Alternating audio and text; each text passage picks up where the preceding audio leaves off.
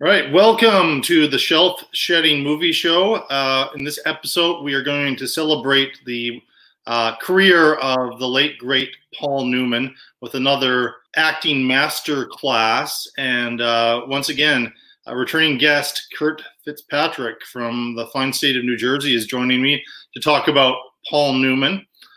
Before we get into talking about Paul Newman, and I know the stuff you have to say about him, besides the 6 movies that we've seen, I just want to check to see how you're doing and how is that podcast, A Lifetime of Hallmark. I've been promoting it and the shows in between. So how has that been going? Oh, thank you for promoting it. I appreciate that. It's been going very well. I've been doing that. And also this past summer, I've been doing sketch comedy on a Facebook live show called Fringe Livestream. They would have a different live show every week. And what I was doing is I was creating sketch comedy in the pre-shows. So you could actually see all my sketches. I ended up doing 21 sketches, and they're all on my website now at kurtfitzpatrick.com. But the show is going to get started up again. It should start up again in November. So I'll be creating sketches again. So that's been a really great experience. Awesome. Everybody should check that out.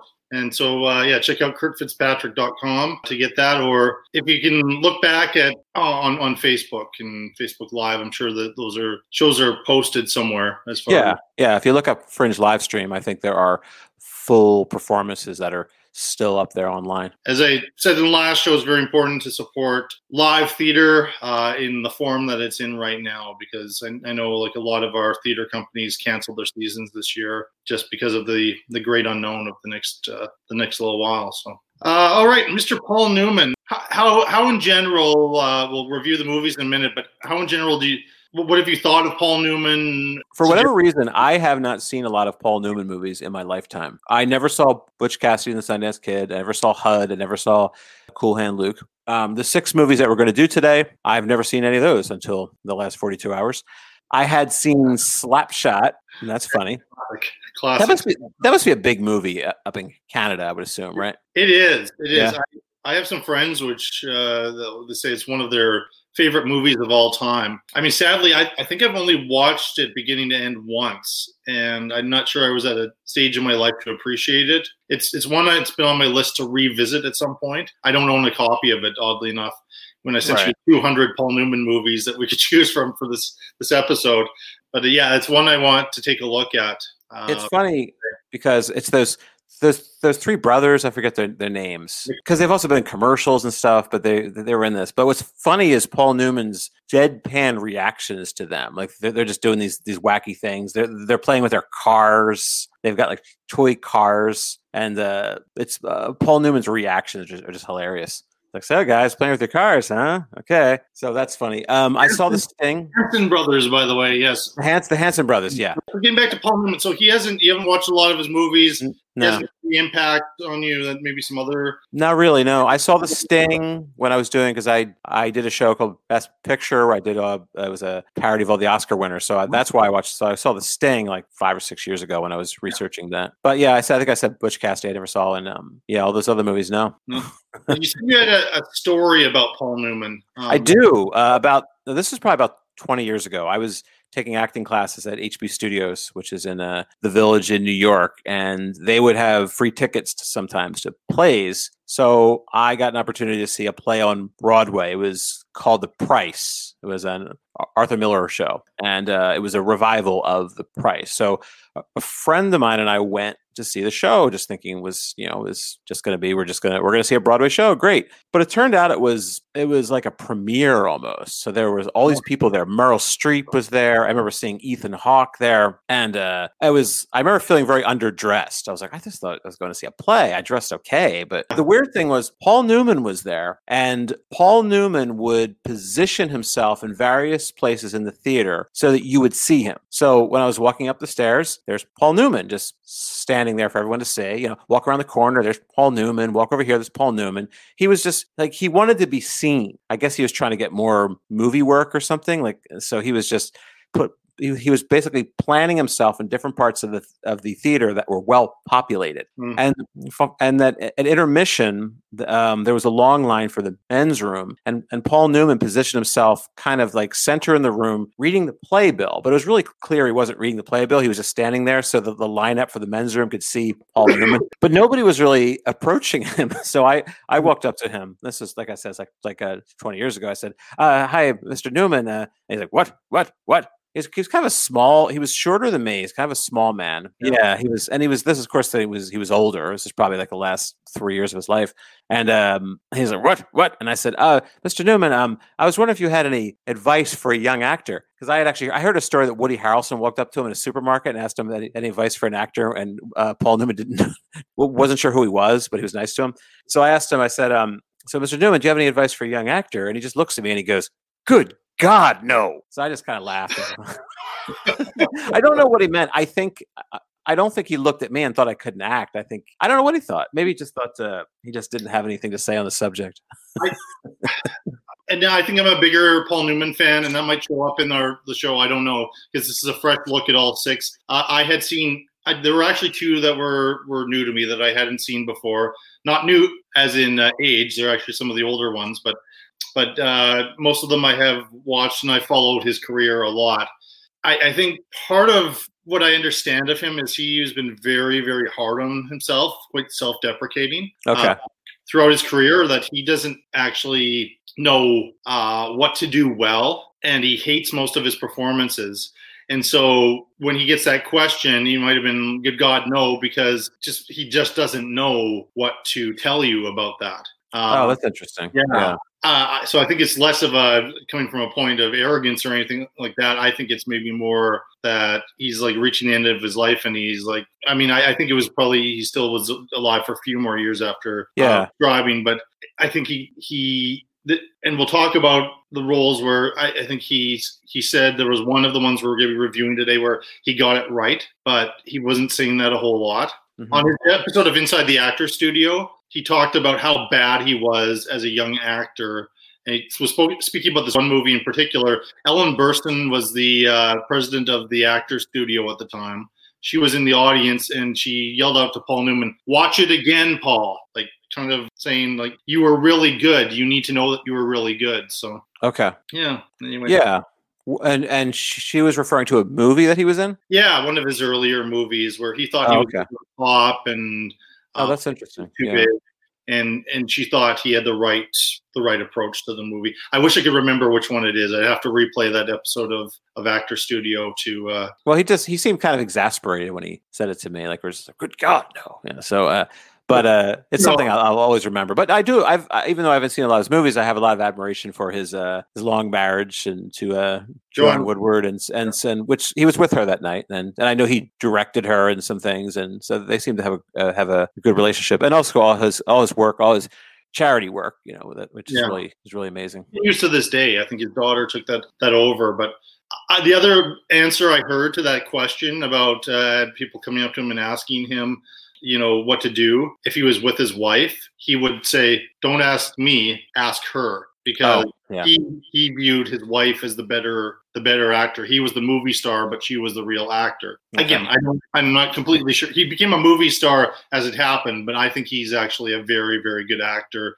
And we see in these 6 movies, in 2 of them, he plays the same character, but just how he could blend into several different genre of film. Yeah, and also the fact he was around. I guess I was aware of this, but I've become hyper aware from watching all these movies that we're doing movies from the 60s, 70s, 80s, and 90s. I mean, it was 4 decades, and I think he was doing movies in the late 50s too, I believe. He was, yeah. And we nearly had a movie from the 21st century, but.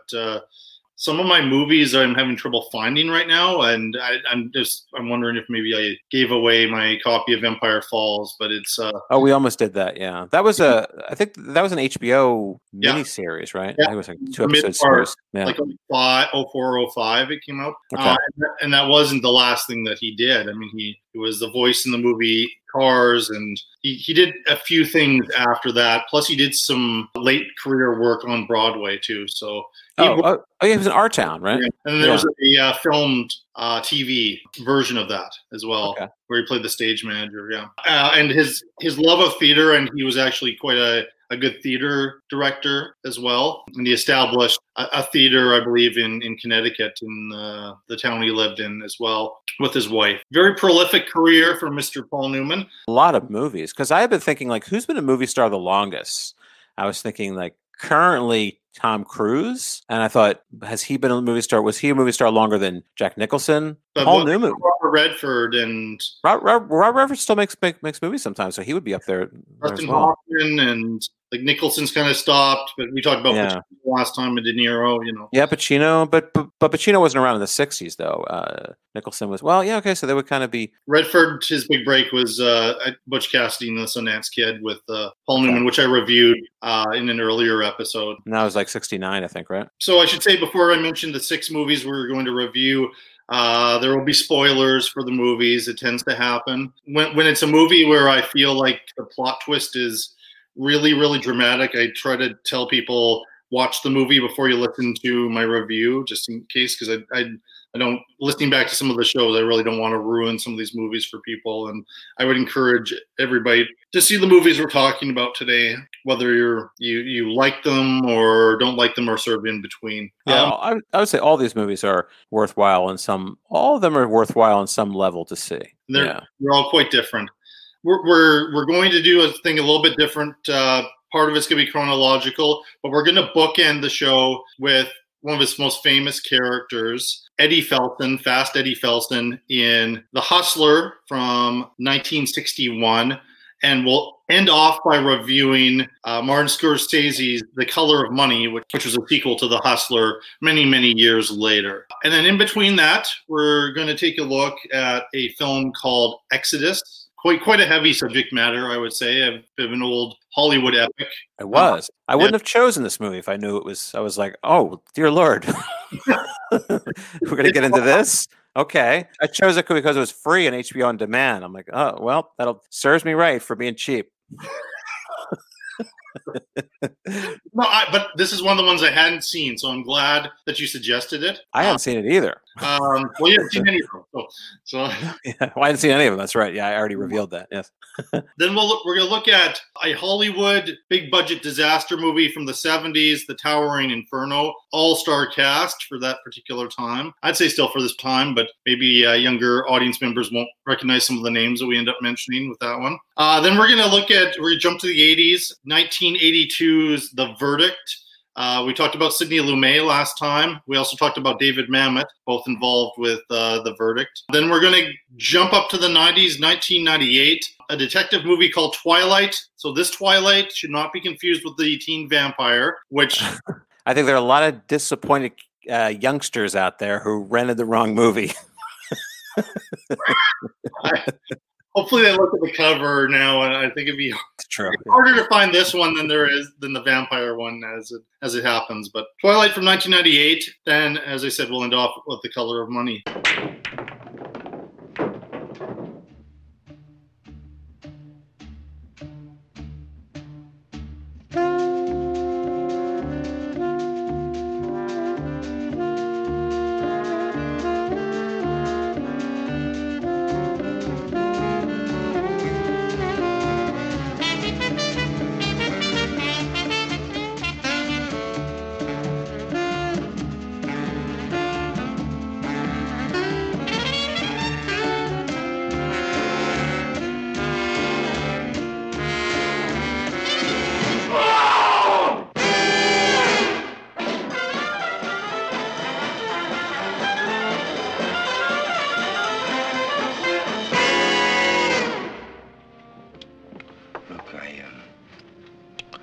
I could always buy a bottle.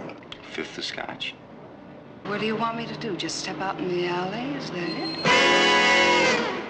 Big John, do you think this boy is a hustler? Sausage, rack him up.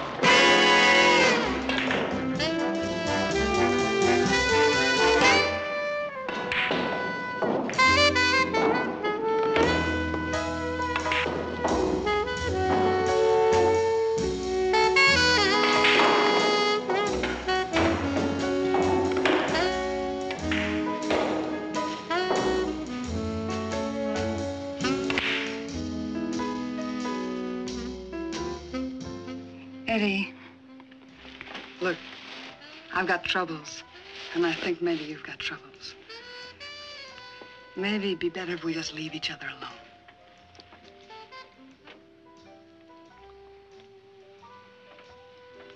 I got my things over at the hotel. I'll bring them over, lady. Come here. I'm not sure. I don't know. Well, what do you want to know? And why? You're hearing a rain check, and I know it. You're hanging on by your nails. Let that glory whistle ring out loud and clear for Eddie, and you're a wreck on a railroad track. You're a horse that finished last. Now, don't make trouble, Miss Ladybug. Live and let live. While you can.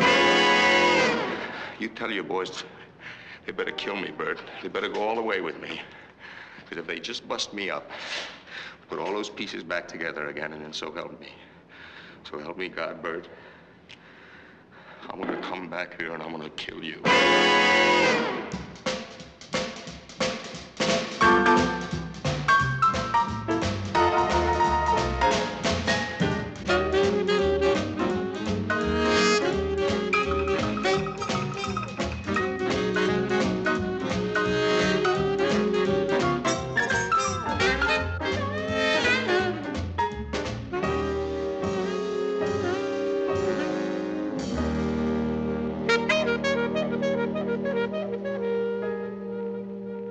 One of the early Paul Newman success stories was playing Fast Eddie Felson in a movie called The Hustler, which is about a young man who has a real talent for playing pool. He starts off traveling around with his business partner and scamming people in local pool halls. But he goes to the big city because he wants to take on the best pool player in the world, Minnesota Fats, played by the great Jackie Gleason, famous for The Honeymooners. It's great to see him in this movie because it's a more serious role than The Honeymooners, but it showed his range as an actor, I think, very much. And things kind of... was The Honeymooners still on at this point, or was it over? I didn't look up the years of The Honeymooners. I don't know what off the top of my head, but people, I think, maybe more people would have known Jackie Gleason than Paul Newman at this particular time. Oh, really? Okay. But yeah, it's interesting to see like a sitcom actor, basically, is what he was known for,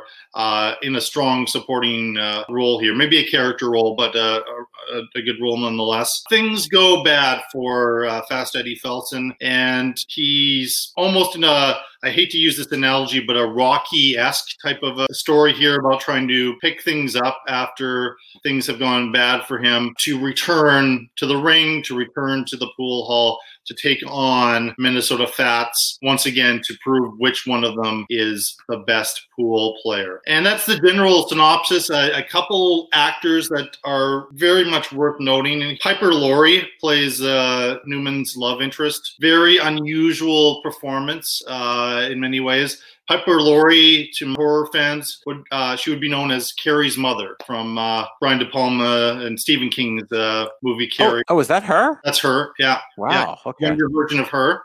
And as well, we have George C. Scott, who is this guy who manages gamblers, takes a lot of their money. He plays, and his character's name is Bert Gordon. And there's a certain moral ambiguity to this guy throughout the film until you sort of realize what he's all about, which a lot of these themes play in the sequel that we'll talk about later. So cards on the table, I love The Hustler. I think it's one of Paul Newman's best performances. But this was your first crack at The Hustler. What you think? It was. And first of all, I should have known that Piper Laurie, I think from watching all these movies, I got my blonde women mixed up. Hitchcock blonde. She wasn't a Hitchcock blonde, though. There's another movie we're going to talk about where there's a Hitchcock blonde in Exodus, right? Oh, yes. That woman. Yes. Okay, we'll get to that. Yeah, I got these people mixed up. But yes, Piper Laurie was also in Twin Peaks, I think, right? I think so. Just look that up. Well, yeah. What you think about the movie? Yeah. Okay. And I also looked up The Honeymooners. According to Wikipedia, Twin Peaks. Yeah. According to Wikipedia, The Honeymooners was only on from 1955 to 56. But okay. After this, this is after The Honeymooners. Yes, The Hustler. Well, I love George C. Scott's performance in it. I thought he was great. I like that scene where he's just when he's first introduced and he's just watching Paul Newman, and Paul Newman says, "Could you move your chair?" So he moves it like an inch over. Yeah. So there was, I thought it was a beautiful looking movie also. The black and white, the way the shadows were, just the whole way the movie was shot was really amazing.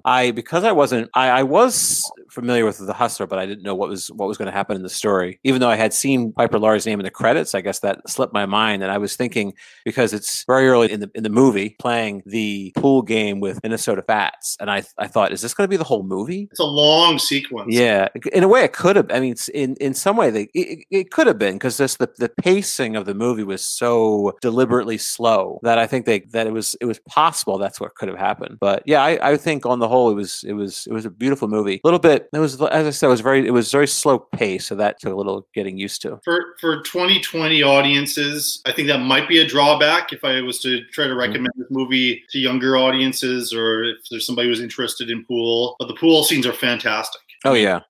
Beautifully shot. When we get to The Color of Money, I couldn't help but compare the two. And I might be in the minority, but I actually really love how they were shot in The Hustler, even more than in The Color of Money, where they had more tricks and techniques and another 25 years of technology, a little bit more on their side in that film. I was watching it to see like are they really making these shots? Like how's it cut? The way the editing is. Are they really making the shots? I know in The Hustler, it looked like a lot of it they may not have been making the shots. And then I read that there was like an expert pool player there who was making some of the shots. But then in The Color of Money, I did notice they definitely were making a lot of them. I also learned that there's a difference between pool and billiards. I didn't know that. Yeah, that's different games. Yeah. I think Newman, you know how Tom Cruise does all his own stunts and all of that stuff? Yeah. That was a lot of Paul Newman's influence, because Paul Newman was quite committed to, there'd be some things which would be pretty difficult for him to do for the shots, but he tried to learn how to make as many trick shots as he possibly could, so that he didn't have to do that cutting away from him. And he kept in that vein throughout his career, I think. And so he did learn how to play pool, and I think he was a pretty good pool player,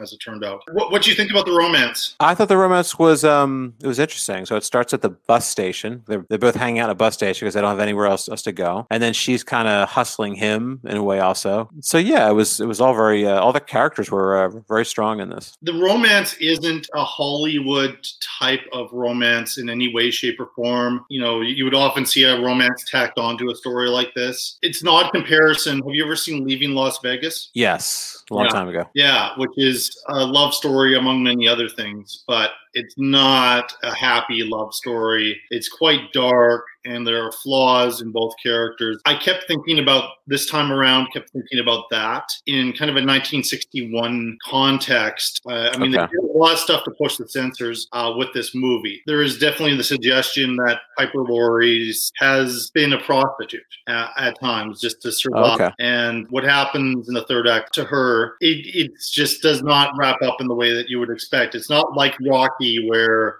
Adrian is in the corner there and at the end ready to greet Rocky after his great triumph. And even whatever triumph there is in this film doesn't feel like a triumph. Yeah, it's I guess it leaves a lot open to the imagination as to what she's up to. It didn't cross my mind that she was a prostitute, but that made sense because she was quote unquote going to school, or she was taking classes 2 days a week, but it wasn't really clear exactly what she was up to. I thought it was interesting about the movie, and this is something else for me to absorb, but it was the idea of like, is Eddie a loser or is he a winner? And then what determines that? George C. Scott keeps calling him a loser. Yeah, and then Piper Laurie says he's a winner, but then it comes down to the game too, because George C. Scott, like the way he describes, I forget. There's an interesting thing about luck. Like if you're a good player, and I think they revisit this in The Color of Money. It's like even if you're a good player, there's a certain amount of luck you have to have, or lack of luck. It was interesting commentary, which I'm still absorbing, so I'm not articulating extremely well, but it kind of went back and forth because he was called a loser. George C. Scott called him a loser, and yet he invested in him as well. And I don't know, like you think it's kind of like this coaching type of thing, this negative motivation. I'm not a loser, and I'm going to prove to you I'm not a loser by winning all the time, and then we all make lots of money. But maybe I felt like it was something deeper than that. Yeah, it is deeper than that. Yeah. Like that's what you think it is initially when you're watching it, but then it's a real power play between Scott trying to own Newman in many ways, with Newman not wanting to be owned. And what Scott does, again, in that same third act, when they go on the road to try to win some big money and Piper Laurie goes along, before we're just like, what can we make of this guy? And we learn at that time what he's all about. And when all is said and done in this thing, I don't think George C. Scott is scathed. Right. Minnesota Fats maybe a little bit. Definitely Felson is scathed. He's triumphant in one way, but then he's hurt in another way by the end. And there's this it's about a perfect ending. I'll be criticizing some of the movies for their endings, but this is one where it was a terrific ending. A great long shot at the end with the credits where we just hear the sounds of the pool hall, and it's like this interesting tableau where Newman leaves and everybody kind of goes back to doing what they were doing in the pool hall. The pool hall will stay there and will still be in place after this major event has happened that people will talk about for years. What does he say about luck? Remember, he says that George C. Scott tells us something about luck. Like, is he lucky or is he not lucky? Or part of it's like along the lines of him calling him a loser, but I don't remember exactly what it was. But it was it was interesting. Oh, it had to do with character. Okay. Yeah, he kept talking about that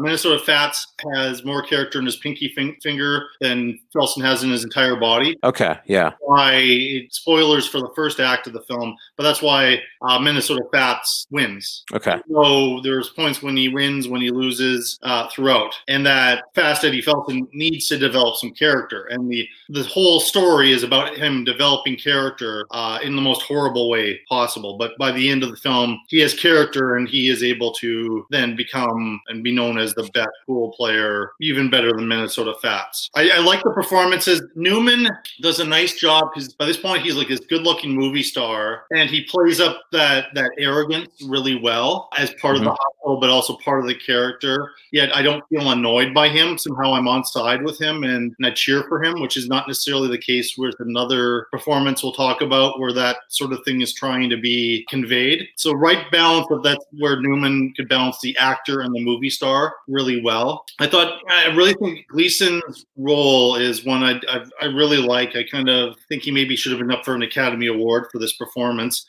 He doesn't have a ton of screen time. Scott has more screen time, but every time I watch a Jackie Gleason's performance really sticks with me. And Piper Laurie, it was so unique. I can't quite pinpoint that character because it just does not fit in a typical Hollywood movie. Yeah, it does leave a lot open to the imagination, also. So it's it's a beautiful movie. I mean, for anybody, especially anyone else who's interested in just photography or cinematography, it's really amazing. Yeah, beautiful black and white. So I really love The Hustler. I'll return to that movie a lot among the many movies that Paul Newman made. I think it's a little bit of a masterpiece. Otto Preminger presents Exodus, the biggest bestseller since Gone with the Wind, read by more than 50 million around the world. Now on the screen, an epic of our time, The Birth of a Nation. With Paul Newman as Harry Benkanan, Eva Marie Saint as Kitty Fremont, Ralph Richardson as General Sutherland, Peter Lawford as Major Caldwell, Lee J. Cobb as Barack Benkanan, Sal Mineo as Dub Lando, John Derek as Taha, and introducing Jill Haworth as Karen. Every scene filmed where it actually took place, on the island of Cyprus and in Israel. I'm 15 years old now, Dov. I'm not little anymore. You shouldn't have come here in the first place. But, Dov, you're always fighting, and you're always in a place where you might be killed. And if anything should happen to you, before I told you how much I love you, I just wouldn't want to leave anymore. Please love me, Dov. I'm not afraid. Life magazine says Otto Preminger's film Exodus goes beyond the book as a tale told in proud passion. I will not take him back to Karaolis. He'll go to Palestine with me. Or right here on the ship we will die together. The New York Times says the best blockbuster of the year, dazzling, eye-filling, nerve-tingling, rips the heart. You can't fight the whole British Empire with 600 people. It isn't possible. How many Minutemen did you have at Concord the day they fired the shot heard around the world? I don't know. 77. Time magazine says a terrific show, a serious, expert, frightening, and inspiring thriller. You heard what I said! Fight! Not beg! Fight!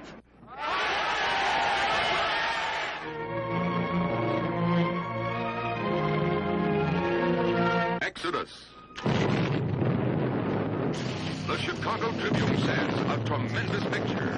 The Los Angeles Examiner says, terrific impact and fury. The Dallas Herald says, a superb candidate for the Hall of Screen Greats. The Boston Traveler says, magnificent. The Miami Beach Sun says, stands head and shoulders above all others. The Cleveland Plain Dealer says, one of the great films of all time. Exodus.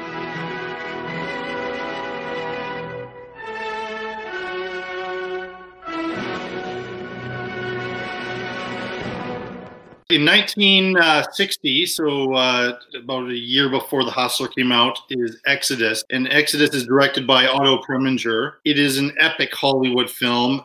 It's about the founding of the State of Israel. It starts off with a ship filled with Jewish immigrants who are bound for Israel and are being loaded onto Cyprus. An intelligence officer, played by Paul Newman, succeeds in getting them back on board the ship, only to have the harbor blocked by the British. And then they have to negotiate with the British to let them through, which is a big chunk of the film, but that's only the first act of this. Second part of the film is about the situation in Israel as independence is declared and most of their neighbors attack them. And then we're looking at very much the Palestine-Israel conflict in history mixed in with the British trying to have control in the Middle East. It is a big film. Paul Newman is indeed the lead, but we have several actors in here. Eva Marie Saint, I think is who you were thinking of.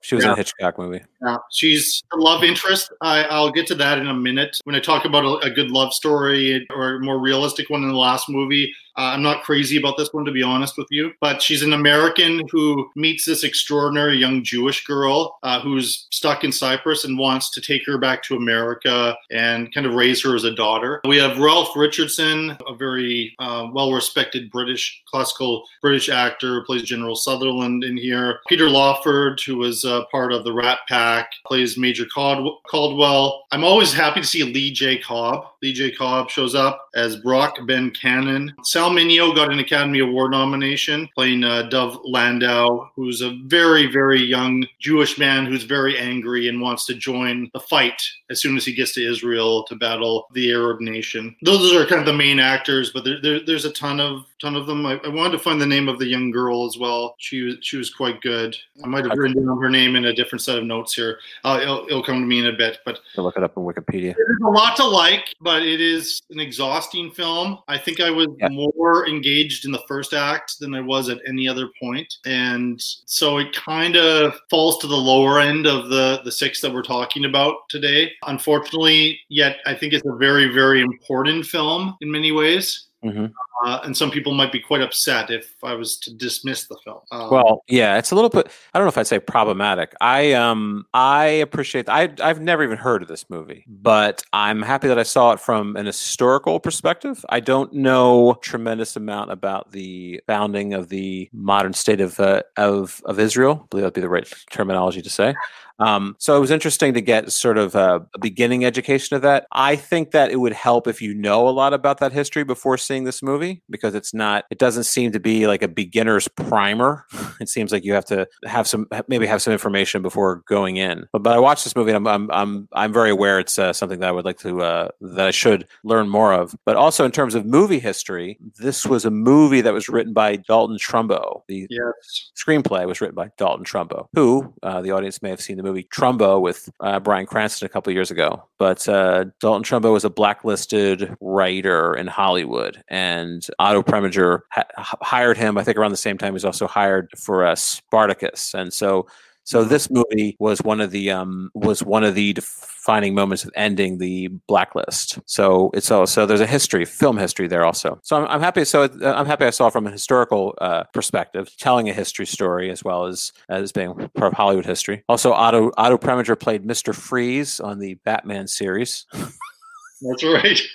strange career. And he directed. I was curious if you ever saw this movie. He directed a movie called Skidoo. You ever see? That's supposed to be a really weird, it's like a '60s counterculture movie. It's the very last movie Groucho Marx was ever in, and I think Jackie Gleason may have been in it as well. Skidoo. But I've heard that's a weird experience. This is a weird note that I wrote, but there was the score. There's one part of the score that plays all throughout the movie that sounds like the song "The End" by the Doors. It just went like dun dun dun dun dun. I was like, that's "The End" by the Doors. They play that all throughout the movie. I think I know what you're talking about. Yeah, I was like, where have I heard that before? If I heard that, I was like, oh, I know, it's "The End" by the Doors. I didn't pinpoint that. It actually won the Academy Award for music score. That was, I think it won. It was up for 3 Oscars, and that's one that it won. I found the name of this young girl, Jill Hayworth, who played this young Jewish girl who, she knows a lot more what's going on, and she develops a little bit of a romance with the Sal Mineo character, and is really trying to talk him out of getting involved with rebellion and military because they've already been through so much due to the Holocaust. I think she does a nice job. In fact, I might even controversially venture to say that she gives the best performance in the movie. Well, Paul Newman in this film, I think they could have made the movie with a different actor. I mean, I thought he was fine, but I got the impression that he seemed a little out of place sometimes in there, and it seemed a little bit like he was there to get the movie made. Like they needed a movie star, so sure, we'll take Paul Newman. I know he was playing a Jewish man. Paul Newman is in real life. He wasn't raised Jewish, but his mother was Jewish. And I think, as I understand it, it's through your mother that you are considered Jewish. So yeah, he was. A lot of people had him as kind of Irish, I think, because he would play a lot of almost Irish Catholic characters. Right. I mean, I thought he was fine, but I wouldn't, if the takeaway from this, I wouldn't be like, oh, Paul Newman is like out of this world. It didn't seem like an extraordinary performance. It's not like there's we're going to talk about The Verdict. Watching that, now that was a real, very impressive performance, and that's not something that I think anybody could do. But this one, I think that, many different actors could have played this role, and it would have been fine. Yeah, he certainly was. He certainly wasn't like. It's not a Paul Newman like Exodus. You can't really call it a Paul Newman movie. There's so much else going on. An ensemble film. Yeah. When we get to Towering Inferno, that's also an ensemble film. It's not a starring vehicle for Paul Newman. Yeah, even that there was some Paul Newman personality there. There was some sort of what would be the word? As I understand it, Exodus, the source material, the book. This was a really well-read, popular book. Okay. And so I think they were wanting it to be a big release, and they wanted a big name in the film, and they were looking for somebody who was American to play that role that would be able to garner some attention, and having Newman in there.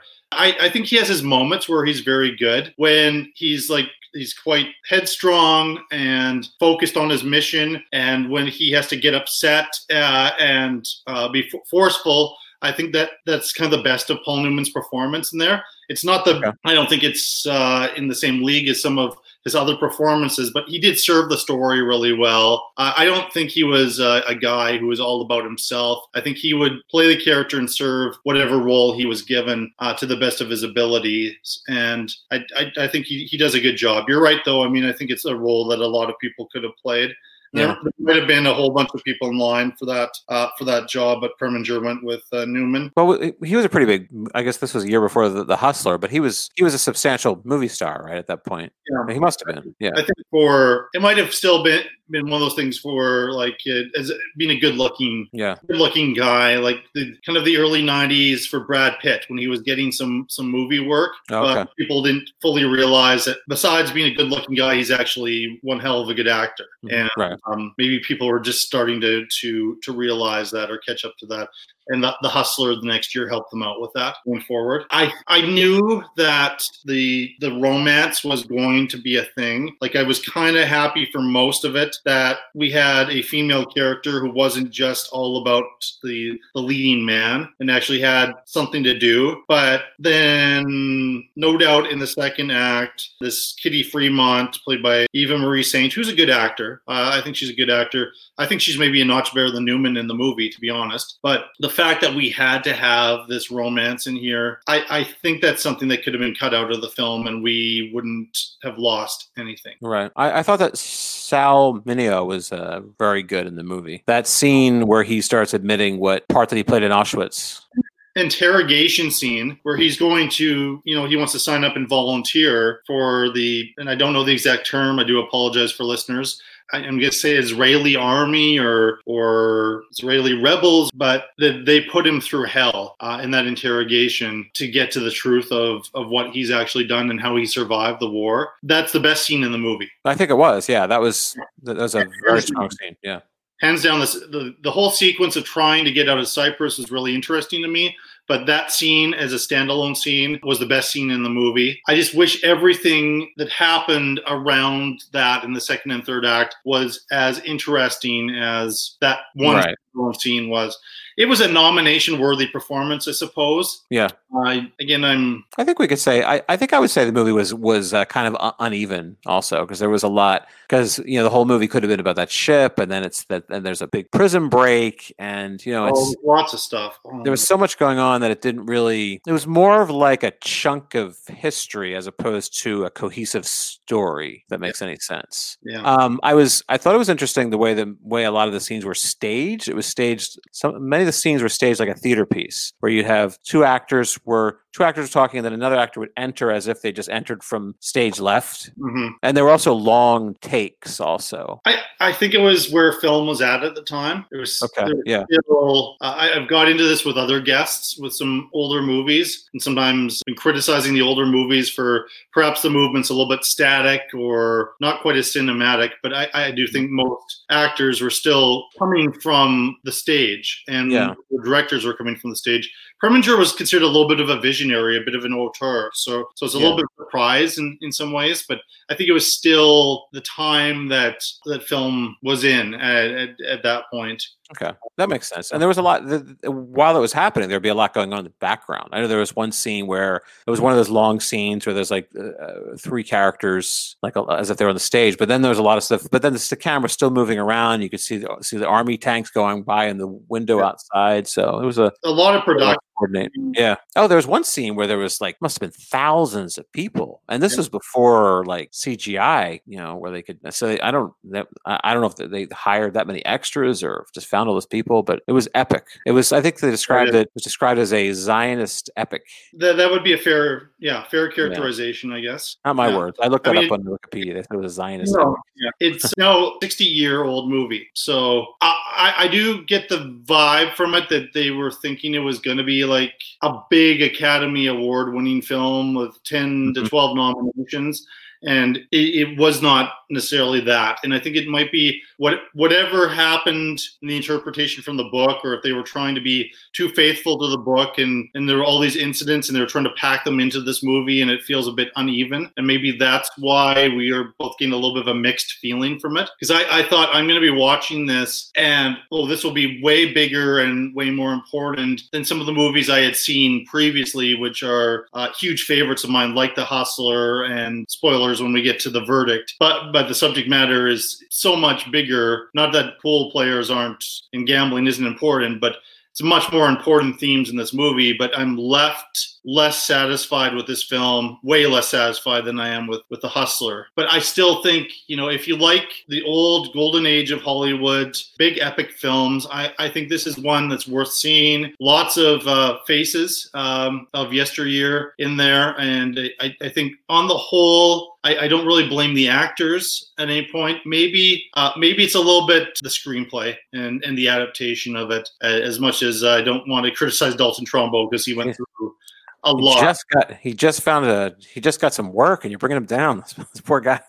But he wrote Spartacus. And just got off the blacklist. His name was on Spartacus. And Spartacus will always have that. That's a classic. Anything else you want to say about Exodus? No, I think that's it, except there was a scene where there was strudel, and I was very impressed by that. And then they were going to run off. She said, I'll wrap up your strudel for you. I was like, I would definitely take that wrapped up strudel. So I just wrote, in my notes, I wrote the word strudel. That was your favorite scene in the movie, was the strudel scene. I think it was. I connected. The irrigation scene. different strokes for different folks. No, well, those are definitely the top two. Steve McQueen and Paul Newman race against time as one tiny spark becomes a night of blazing suspense. The Towering Inferno. It's out of control, and it's coming your way.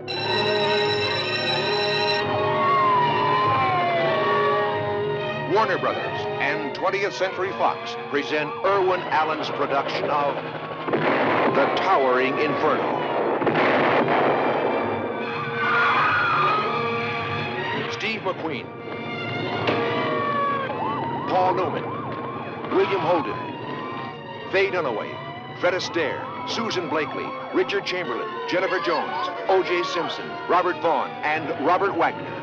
The Towering Inferno. Those people are going to die up there if something's not done. I want you out of here. So you can stop worrying about me. What about me down there worrying about you? I'll never let you go anywhere without me again. I'll be back with the whole fire department.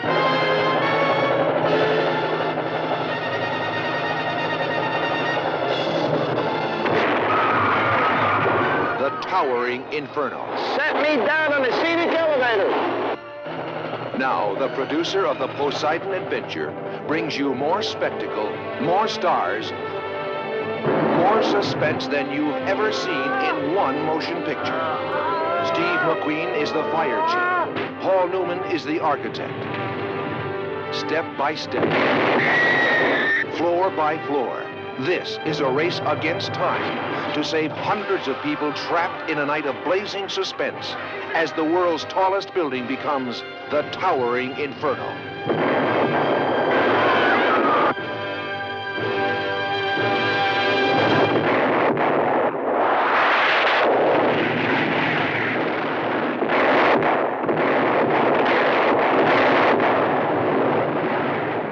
The Towering Inferno.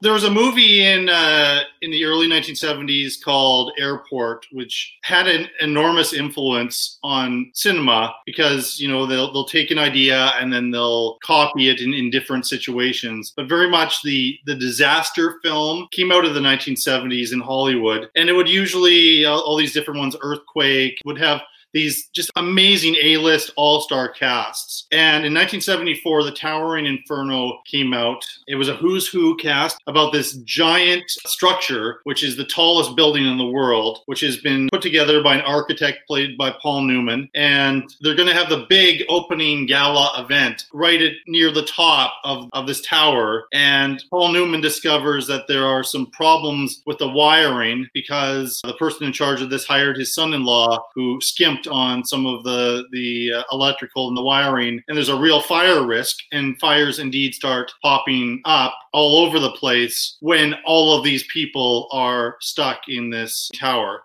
I don't think this movie would be made anymore. Unfortunately, at times, as much as I was having a good time watching this, because it is a very entertaining movie, sometimes my mind went to 9/11. And I don't know if that's fair or not, but there are scenes with people having to jump out of this tower, which were just too close to home, I think. But again, in 1974, they didn't know that future event was going to happen. And they were just making an entertaining disaster film with some great actors. You could sort of intersperse. I'm sure there was a little bit of a who gets the leading title here. So they kind of had them both on the screen. We have Paul Newman playing Doug Roberts. And then Steve McQueen plays the fire chief. A lot of this movie is the celebration of firefighters and dedicated to firefighters all over. And they have Steve McQueen, who is arguably an even bigger movie star than Paul Newman at that time. And these two great actors as the leads in the film. But we have an actor I absolutely love, William Holden, Faye Dunaway, Fred Astaire, Richard Chamberlain, Jennifer Jones. Controversial figure. I don't know if we'd call him a movie star, but O.J. Simpson appears in the movie. Robert Vaughn, Robert Wagner, controversial character, but also he was a movie star at one time, among many other people in this film. And it's a lot of fun. It's great. I was thoroughly entertained the whole time. I didn't have to think too deeply about it like I had to with Exodus and some of the themes of the other movies. So it was kind of a nice diversion in this group of six. So I have some criticisms of it, of course, as I do for all these movies, but I was surprised. This was a first pass at the Towering Inferno. and I was amazed how much I enjoyed it. Oh, you hadn't seen it before? I hadn't seen it before, no. Okay. First. You left out two actors. Mike Lookinland, who played Bobby on the Brady Bunch, was in this movie. Oh, yeah. He was doing something. And Dabney Coleman had a role in this too. So shout out to Dabney Coleman. Yeah. I was dreading, of course I'm aware of the Towering Inferno and the Poseidon Adventure in those movies, but the idea of those movies just turned me off. And I just never wanted to see a big bloated disaster version of It's a Mad, Mad, Mad, Mad World, you know? So the idea of it always turned me. I remember the SCTV version of Towering Inferno, but so I've been avoiding this movie for years. And once again, I got stuck with this because this was free on HBO, which I already pay for. So I was kind of dreading it, but I surprisingly enjoyed it. I think the most bizarre thing is there's a popular screenwriting book the last couple of years. It's called Save the Cat. It's about a screenwriting structure. And in this movie, O.J. Simpson actually saves a cat. Yeah. So it's weird. So I don't know if they couldn't have realized years later how that was going to look. O.J. Simpson is literally saving a cat. Yeah. He does. He seems like a pretty good guy. He's just basically. Well, Jason, do you think he's a good guy? Oh, you mean the movie? Okay. The security guy that goes over and above. I mean, I think O.J. Simpson was kind of trying to do a bit of a Jim Brown thing, and post football start to have a movie career, an acting career. Yeah. And I mean, really, he appeared in.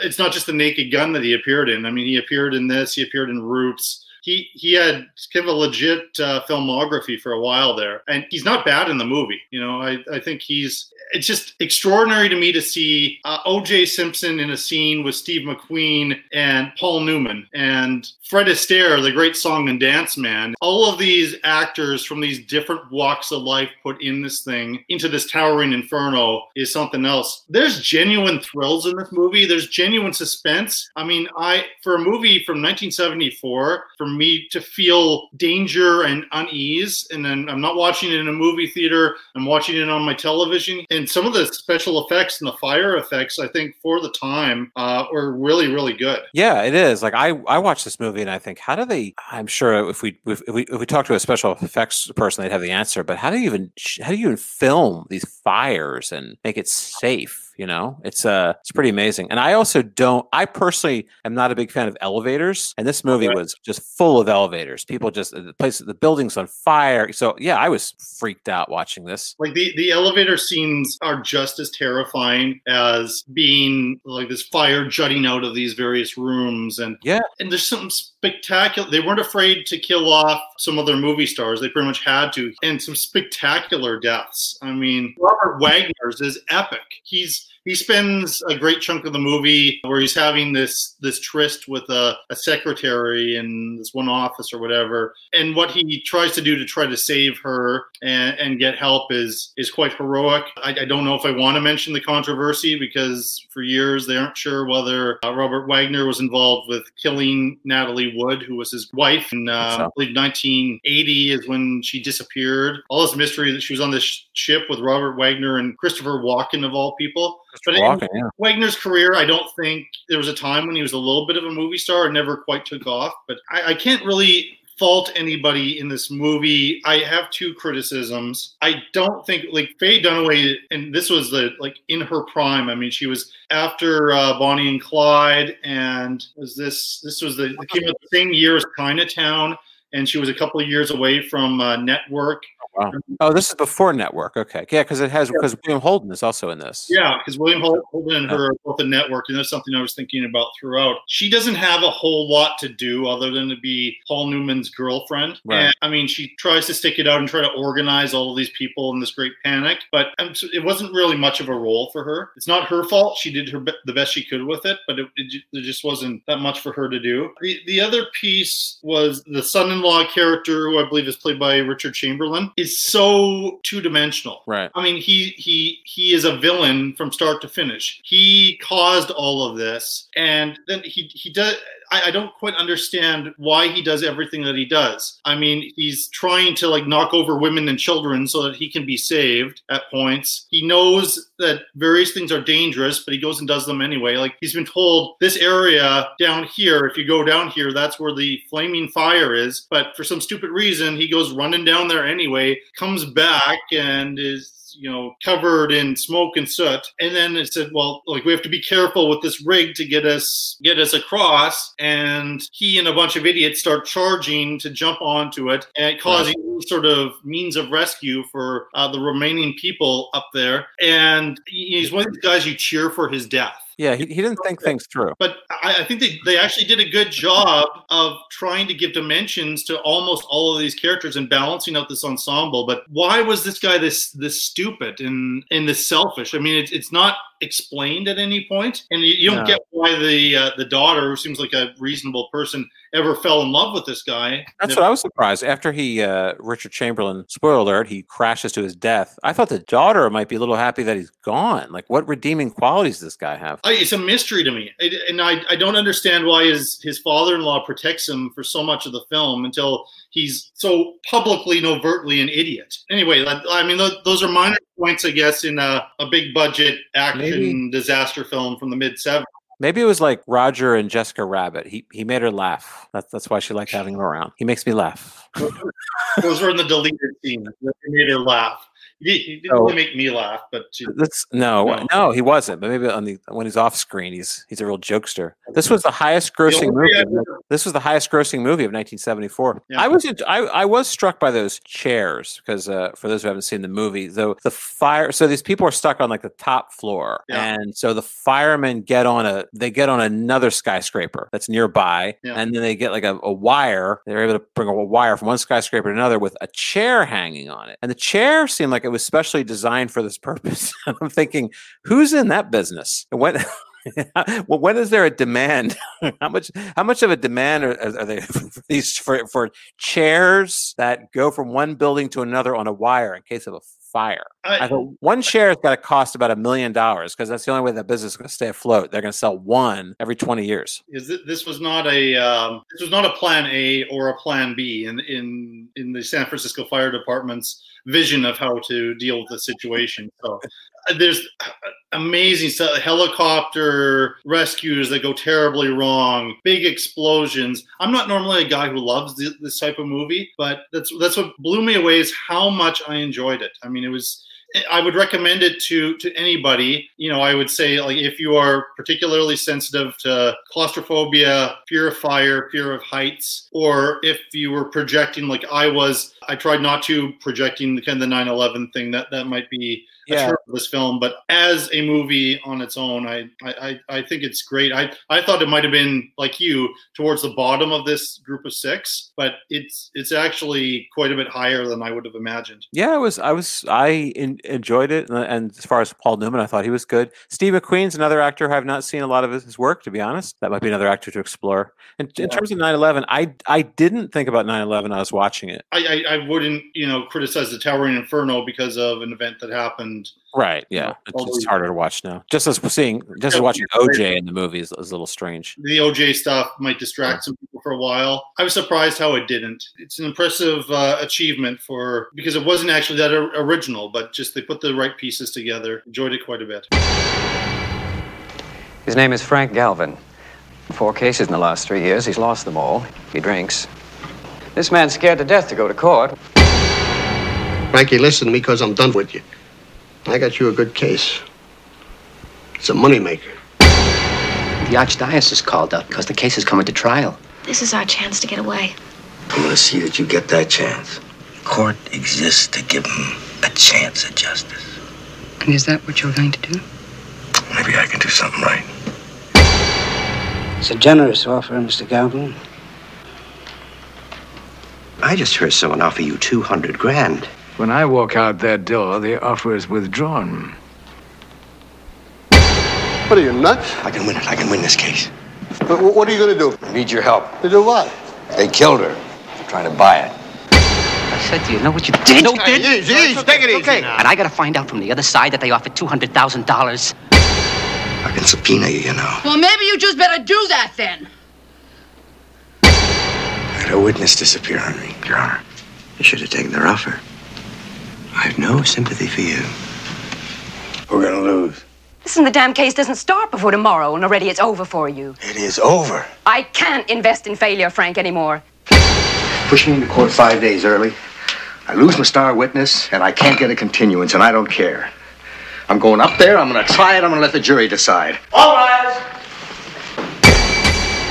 Hear ye, hear ye, hear ye, all persons having anything to do before the Honorable, the Justices of the Superior Court, now sitting at Boston, within and for the county of Suffolk. Draw near, give your attendance, and you shall be heard. So we're now moving up to 1982, and so Fast Eddie Felson is an iconic character played by Paul Newman. I would say Frank Gavlin is the other one of the characters we're talking about among these 6 movies. Probably not necessarily as well known. I feel like The Verdict is a bit of an underrated film, even though it was up for Best Picture, a Newman for Best Actor, and the great Sidney Lumet as the director. Early days with David Mamet. I'm not sure Glenn Ross had appeared or been even written at this point. And so a young David Mamet writes the screenplay here. But this is I think the movie that Paul Newman was most proud of in his acting canon. I think this is the one where he may have thought he was going to win the Academy Award, and he didn't. Set in Boston, and it's about basically an ambulance chaser who's pretty hard on his luck, or down on his luck in some ways. He's more of a bar fly, likes to play pinball, drink a beer, crack an egg in that beer and drink it for breakfast, and then going around to different funerals that he's found in the paper and dropping off his card to get clients. That's where we meet him, and we soon discover there's a case that seems like a slam dunk that he has kind of ignored, and about a woman who, after this botched surgery, is now left in a coma, and her sister and brother-in-law are just wanting to get a settlement. And Newman discovers there's a lot more to this case than meets the eye, and finally it's almost like a bit of like he's trying to save his soul with this particular case, and that is The Verdict. It features a near perfect performance by Paul Newman. We have some wonderful character actors who show up. Jack Warden, who is the guy who finds him cases and ends up being his main investigator and helps him out when he decides to actually not accept a plea deal,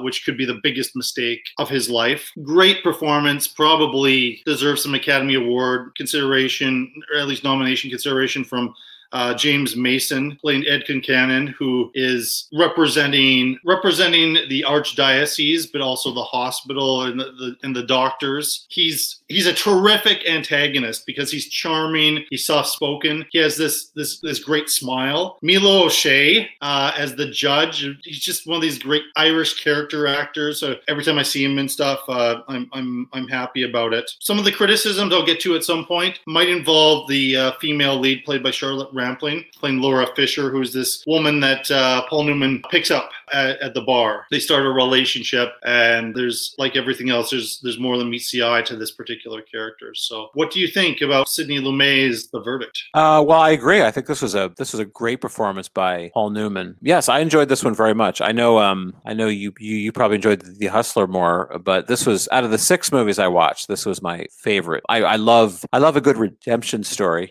I got it with this one. Jack Warden is just a great. I really appreciated watching him. I think Jack Warden is like the best supporting actor ever, and you figure that's why he was supporting. You see him supporting Paul Newman here. We've seen him support Al Pacino in movies, and then Warren Beatty used him in like 3 movies. He just really he is so good that he makes he elevates the leading actor's performance always when he's there. Yeah. So what did you think about James Mason? Well, James Mason was great. I think he's described his character before we see him. Jack Warden describes him as like a dark lord or something like that. And that I don't remember what else I've seen James Mason is. I assume James Mason is long deceased. He's an older guy in this movie. Yeah, I think he's passed. Yeah. I don't recall what else has James Mason been in, because I know one of his most famous roles. It was in Kubrick's version of Lolita. Oh yes, I've seen that. Yeah. Okay. I reviewed the very first episode of the show, and I don't think he was afraid to play unlikable characters, and he played them really, really well. I know Eddie Izzard, he frequently does a James Mason impersonation. James Mason, kind of.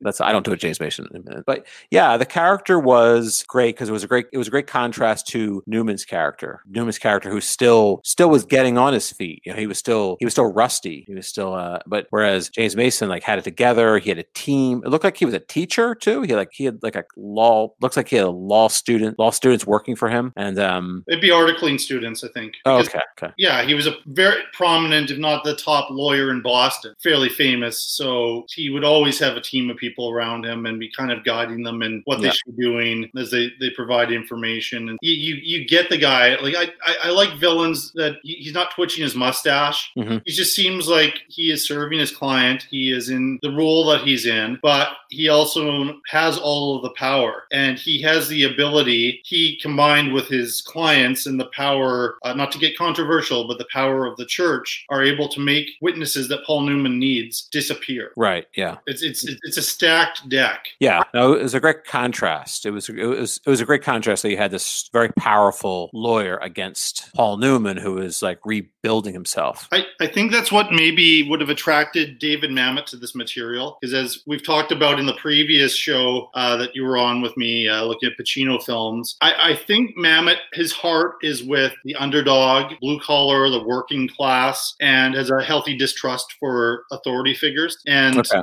that's why this material, it makes sense that to have him as a screenwriter. This is a David Mamet. He's not using the F word every second word or that kind of thing. It's kind of a restrained Mamet, but yet I really did sense it was one of his scripts. He understands these guys who are in bars telling stories every night and drinking away, and if there's a woman there like trying to get in bed with this random woman, like that kind of stuff, it just feels totally authentic. And Paul Newman everybody knows Paul Newman at this point in his career. He's been a movie star. He's not old, but he's getting a little bit older, but yet he's able to play somebody this flawed really well in a way that I'm not convinced other movie stars could have. Steve McQueen couldn't have. Steve McQueen always wanted to be the hero in his films, but Newman wasn't afraid to go to that place. We see it a bit in The Hustler. I think the subject matter in this movie is way more important than in The Hustler, and that's maybe why there's a little bit of an edge. Plus, I like that maturity that Newman brings to this role. So it's like we have the best of young Paul Newman in this show, but we also have the best of later Paul Newman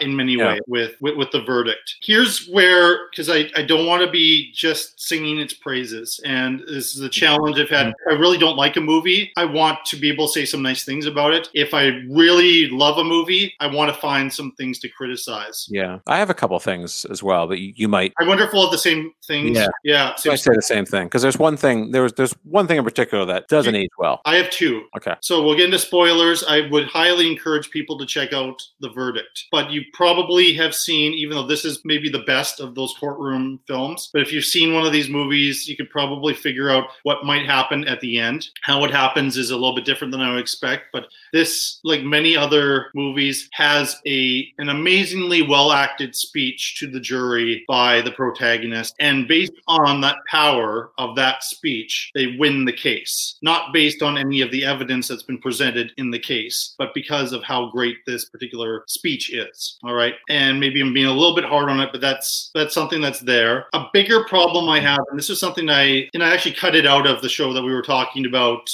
just because I thought we were kind of sidetracked a little bit on this one. But one of the problems with Mamet's scripts is women who appear in his films or his plays will often be backstabbers. So again, spoilers, but the plot twist here where the girlfriend has been the entire time working for James Mason and collecting all this information and giving it back to him, and she becomes so irredeemable, right, is a problem, and it's something that Mamet goes back to time and time and again. And in both of the movies that I really love, we have Paul Newman slap a woman. Okay.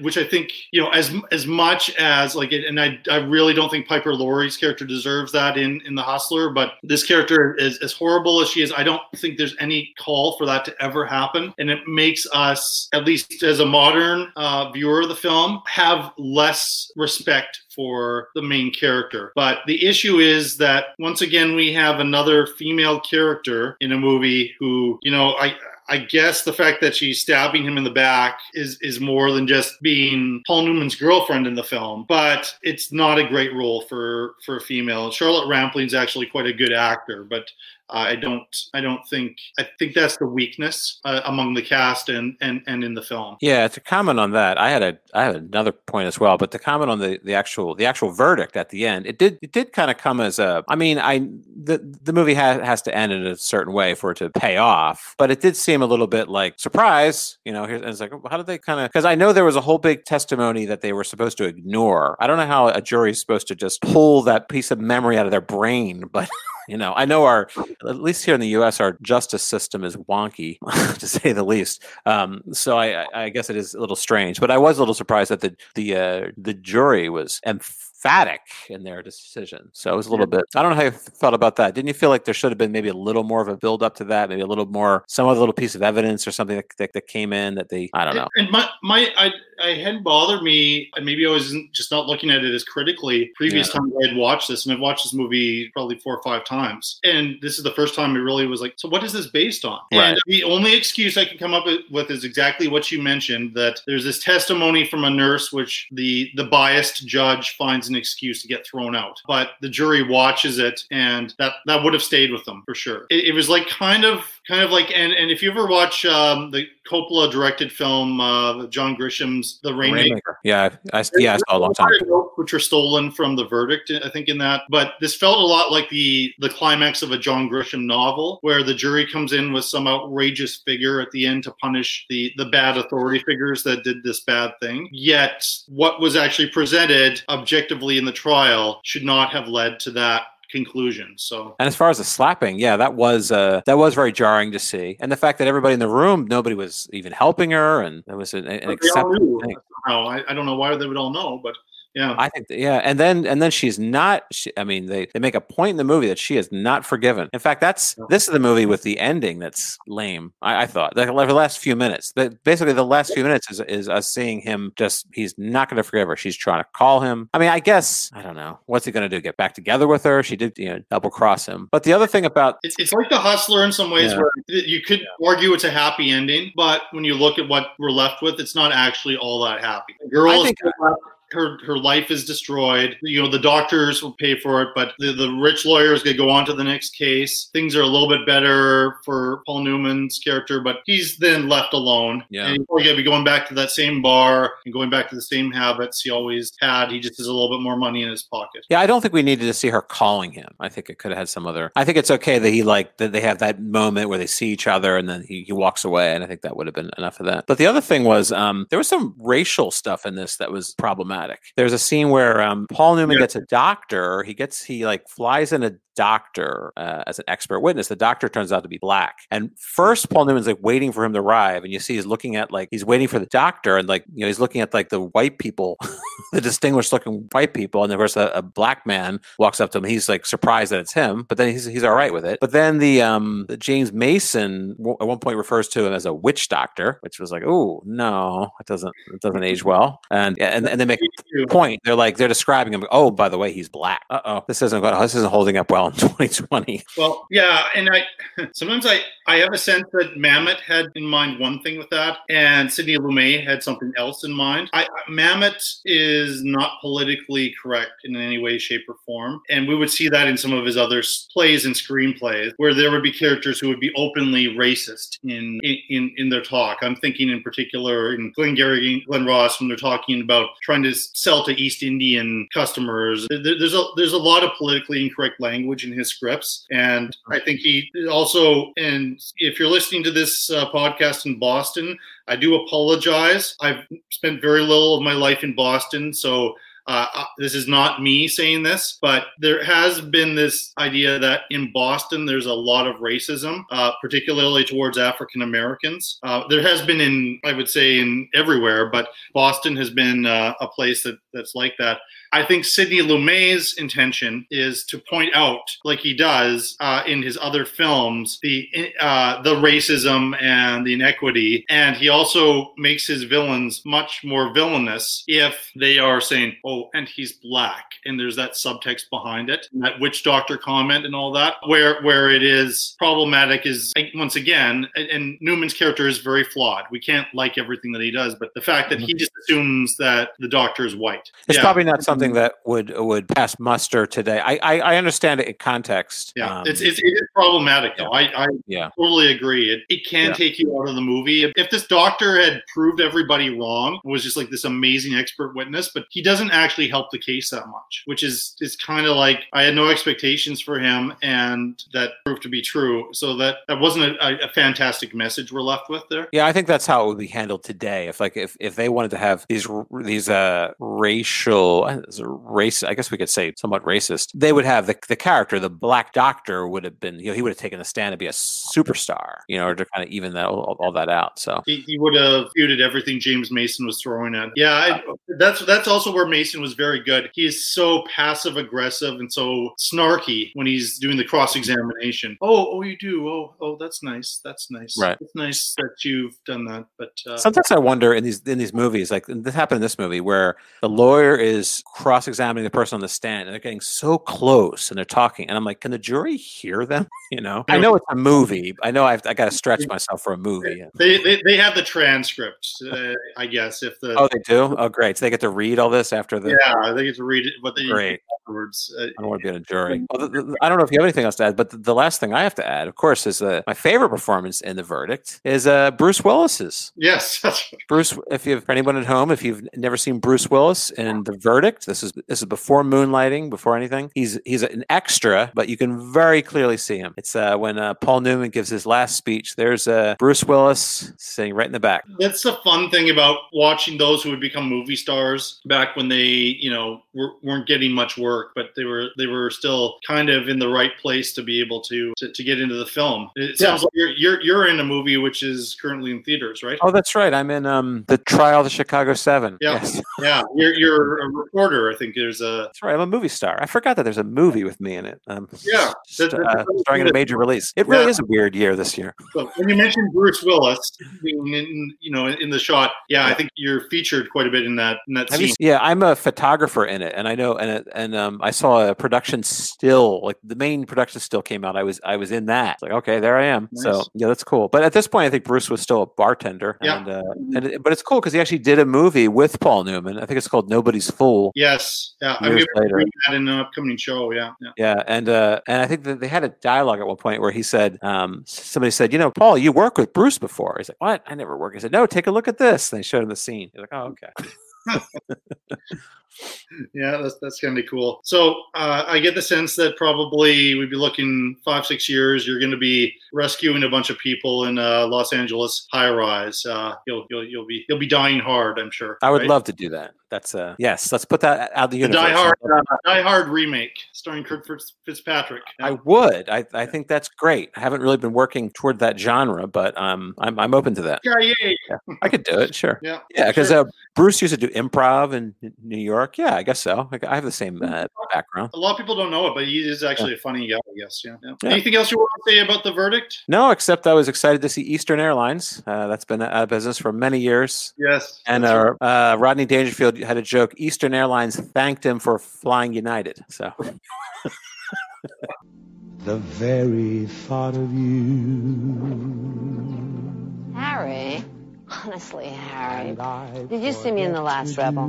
Yeah? Then I think you've seen everything there is of me to see. In a place where the sun can blind you. Harry, my wife is never going to sleep with you anyway. You might as well come up here and play cards. In a city where the night can seduce you. I want you to run an errand for me. Told you I don't do detective work anymore. I suppose you think it's blackmail.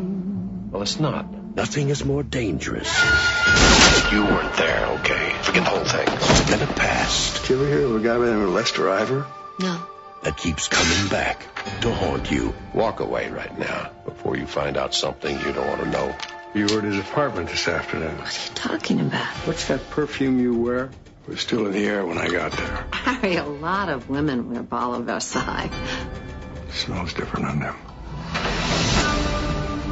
Don't you ever get tired of the beautiful people? Doesn't it ever bother you that they can do as they please? Because there's always guys like you and me who'll clean up after them. Who are you covering up for, Harry? Right, wrong, truth. Doesn't mean anything to you? You say you're my friend. Is that the truth? I'm tired of people getting killed. I'm tired of being lied to. When have I lied to you? When you acted as though you loved me. People like you think that you are entitled to all the things that you got, no matter who has to pay. You say people like me care so much about things that we would kill for them. Maybe people like you shouldn't get close to people like me. You are good. You are very good.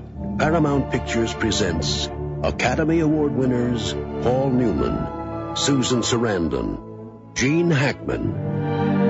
Harry. Still love me? Twilight.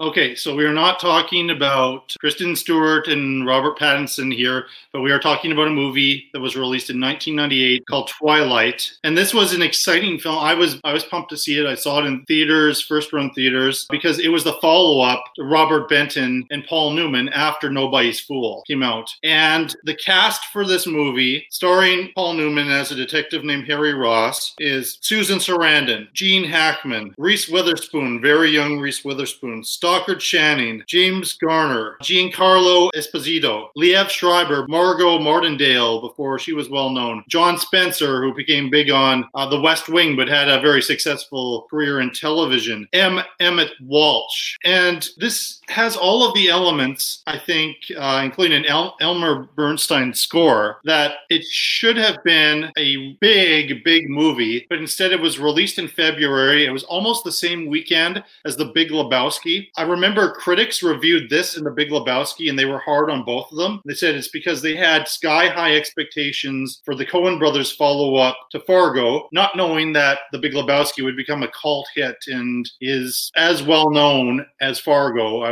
would say. But Twilight's a movie that has been lost. And I remember liking it back when I saw it in 1998 in theaters. I'm not sure I had as great a time this time with it, unfortunately. And it's such an obscure movie that I think I will end up making some excuses for it. But where it falters, I think, is the screenplay. It's a detective story. It is elaborate. It has some of the film noir elements, but its scenes are just so overplayed and poorly done. And in some cases, some of the actors are quite good. Some of the actors are not as good as I would expect them to be. And so I'm unfortunately a little bit mixed. I kept thinking throughout this that if the director had been Robert Altman for this movie, or even Clint Eastwood, it would have been a better film. And I really like Robert Benton. He, of course, won his Oscar for Kramer versus Kramer. I really want to like this film, but I think,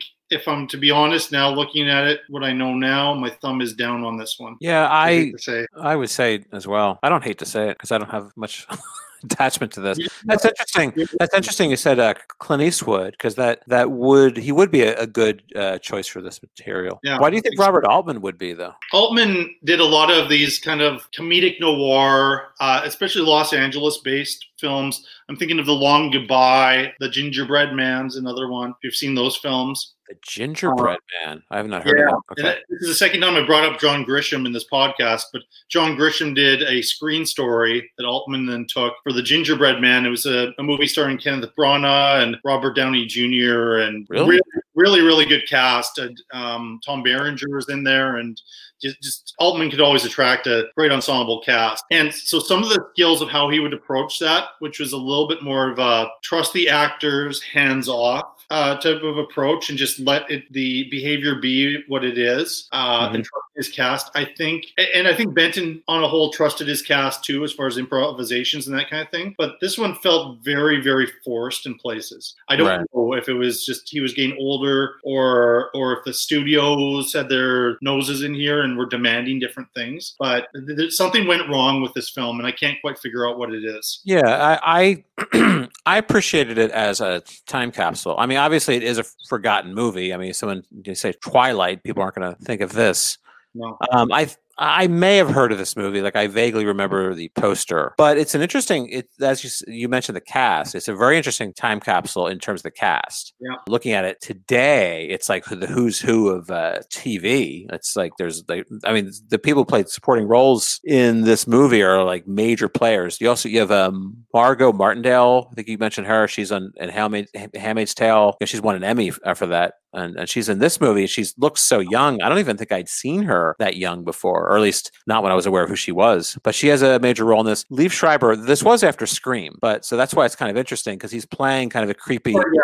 It was kind of the role that he was playing at that time. He was playing like a creepy role. I saw Liev Schreiber on Broadway. I saw him in talk radio, and he was great. And I actually met him kind of very briefly. He lived across the street from a theater I was performing in, and I gave him and his wife flyers to my show, and they were very nice. But having said that's my full disclosure. But no, he's a great actor. He's done such great stuff. There's a show. What's the show on Showtime? I've not seen it, but Ray Donovan. Ray Donovan, yeah. That's the best thing he's ever done. I mean, for him as an actor, like Scream is iconic. He'll always be remembered for that. But for him as an actor to show everything that he can do, Ray Donovan has been his best character. Okay. Yeah, I mean, I forgot about Scream. As I said, the Scream years, he was more of like a creepy supporting, like playing like creepy supporting roles. It was I hadn't seen him that young in so long either, so I didn't recognize him at first. Yeah. So that was interesting. As I said, a time capsule. I mean, Reese Witherspoon has become like a powerhouse, even as she's a producer now, and she's in the movie and she gives a strong performance. Seeing Gene Hackman again because he's basically retired. Although I did recently see The Conversation, so it's not like I haven't seen him in too long. But yeah, it's an all-star cast. But I would just say that everybody in this movie has done better work with much better material, and I would say the movie on the whole it's not necessary. It's a film noir. There are many different other film noirs from many different other eras that would be much more worthwhile to watch. I mean, kind of broke apart because I don't know why I had fond memories of this. I just thought putting all of these great actors together is just one of those wonderful things. When it doesn't work, I don't know where the blame goes, and I guess I just go to the writer and director, fair or unfair. Like the studio does interfere with some films sometimes, but I'm not sure that they would have with this particular filmmaker. He was quite well established at this point, but I'm not sure what went wrong. I would say that the highlights as far as acting, how they came across in the film, Paul Newman does a good job, and he does try to center and anchor the film. But you're right, he's been better in other things, but he's trying. Hackman, I think, is fine in this role. He's playing this detective's best friend, who is this once great movie star who has cancer and is bedridden throughout. And Susan Sarandon does a good job with the material. She plays Hackman's wife, who is an actor who lost her husband or boyfriend years before under mysterious circumstances, and so a lot of the mystery of that comes into play here because there's some connections to that in Paul Newman's journey of trying to figure things out. Starts off just doing a favor for Gene Hackman, and he ends up coming across a man attacking him and somebody ending up dead, and it kind of goes for there, and then people start attacking Newman left, right, center, and it all goes back to this cold crime. They do a good job. I like the score. It's an appropriate big epic film noirish type of score by Bernstein. But you mentioned Liev Schreiber. I thought he was awful. I just thought he was awful in the movie. He's a guy who's gone so much better. I'm not sure I was quite. This is early. This is very early on. Yeah, for him. No, as far as his film career, this was very early on for him. So yeah, I just don't think he was particularly good, and maybe just the age or whatever. I think maybe we can come up with some excuses there for him. What I'm confused by is how bad James Garner is in this movie. That's funny. Yeah, I didn't care for James. I can't put my finger on that either, but he turned me off as well. He's an old cop buddy of Newman's, and he's just overly colorful, and he drinks a lot, and he's peeing off of his balcony. Why was he doing that? Was his plumbing not working, or what? He just wanted to do it to be eccentric. I don't know. You're just supposed to go along with this. I mean, The good news is that there's an attempt to give him a little bit more depth in the third act. But either way, any scene that I look at, he's overplaying it. And I haven't known James Garner, even though he's a little bit of a character actor, to overact to this degree. And I don't know if Benton wasn't getting the performance out of him, or what was going on there, or if they thought playing things big would make sense for what they were doing. But it just makes me sad because he's of course died now too, and this was not the greatest of showcases of his work. Lots of gratuitous nudity. Robert Benton would have a lot of nudity in his films. Kramer versus Kramer has some. Nobody's Fool does. But there are points where, we first see Susan Sarandon. She's swimming naked in her pool for no particular reason whatsoever, other than to make Paul Newman blush, I guess, when he walks into the backyard. Reese Witherspoon, I saw her. Yeah, Reese Witherspoon. There's an opening sequence where Paul Newman has been hired to go to Mexico to get her back she's run off with Liev Schreiber, and like everything about that sequence is so badly done, including this comedically bad sequence where Newman gets shot in the leg, and find out later that people think he was actually shot in the penis, and it's really, really stupid stuff, which is kind of sidelines the main story. But yeah, Reese Witherspoon has a very graphic nude scene at the beginning, and I sound really awful when I say this, but that was almost the only highlight of the opening scene of the film. I mean, because everything else is so bad. Right. Isn't even particularly good in that particular sequence there. Yeah, so those are my points there. But Stockard Channing, I think, does her best. Stockard Channing and John Spencer both were on The West Wing. So this was a couple of years before The West Wing, when I think actually 99 is when The West Wing started. So they were on the verge of that. And Stockard Channing was established. She'd been in Grease. She'd been up for an Oscar for 6 Degrees of Separation. I think she was one of the great celebrities. And she's an actor. Even when she has bad material, she comes across quite well. So there's a lot of things here I want to like, and I think my memory of it is a little bit better than what the actual movie is, sadly.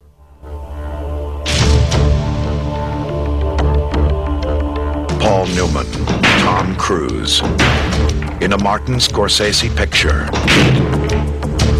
He's got the eye, he's got the stroke, he's got the fling. Vincent's the best. We got a racehorse here, a thoroughbred. You make him feel good, I teach him how to run. I'm not your daddy, I'm not your boyfriend, so don't be playing games with me. I'm your partner.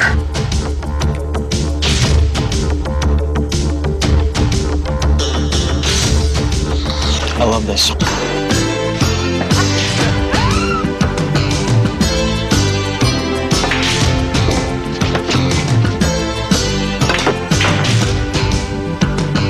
You're an incredible flake. But that's a gift.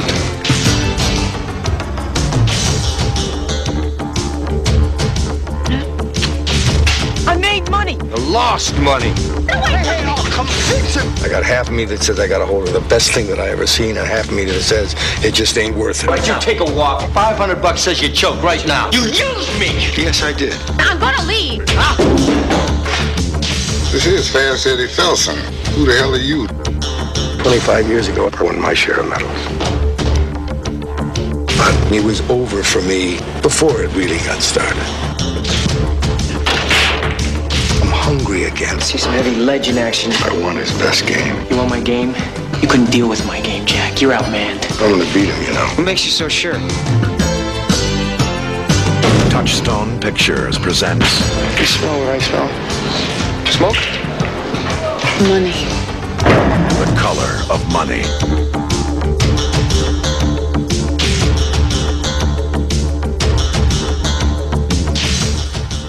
Well, in the first show I did with you, we ended off with the Scorsese film, The Irishman, and here we go again with the Martin Scorsese movie that, oddly enough, I'm not sure how many people recognize that Martin Scorsese directed, The Color of Money. It's funny, the copy I have, there's no supplementary materials. Scorsese doesn't do a commentary. I don't recall Scorsese talking a whole lot about this movie as opposed to some of the other movies that he has directed, but he decided to do 25 years later the sequel sequel to The Hustler, where we have Fast Eddie Felson, who, of course, was never allowed to, again, spoilers for The Hustler, but it's kind of the lead into this, was not allowed to play pool in major cities anymore. So he has his own place where he's kind of dealing and buying up alcohol for this pool hall. And he now sort of guides young pool players. And he's the one that he has, some influence over at the beginning of the film is John Turturro. And John Turturro is just getting killed. Like within 5 seconds, he's losing to this other young pool player played by one Tom Cruise, who I believe this came out the same year as Top Gun, was on the way to and about to become the biggest movie star of the late 80s and into the early 90s. And what we have here is Tom Cruise kind of takes the place of Fast Eddie Felson from The Hustler, this young guy with a bunch of talent, but does not know how to use his gifts appropriately. Tom Cruise, he plays Vincent. He has his girlfriend named Carmen, played by, I think, an underrated actor, Mary Elizabeth Mastrantonio, managing his career. And Newman sees an opportunity when he sees this young guy and tries to hustle his way into their lives and wants to go take him on the road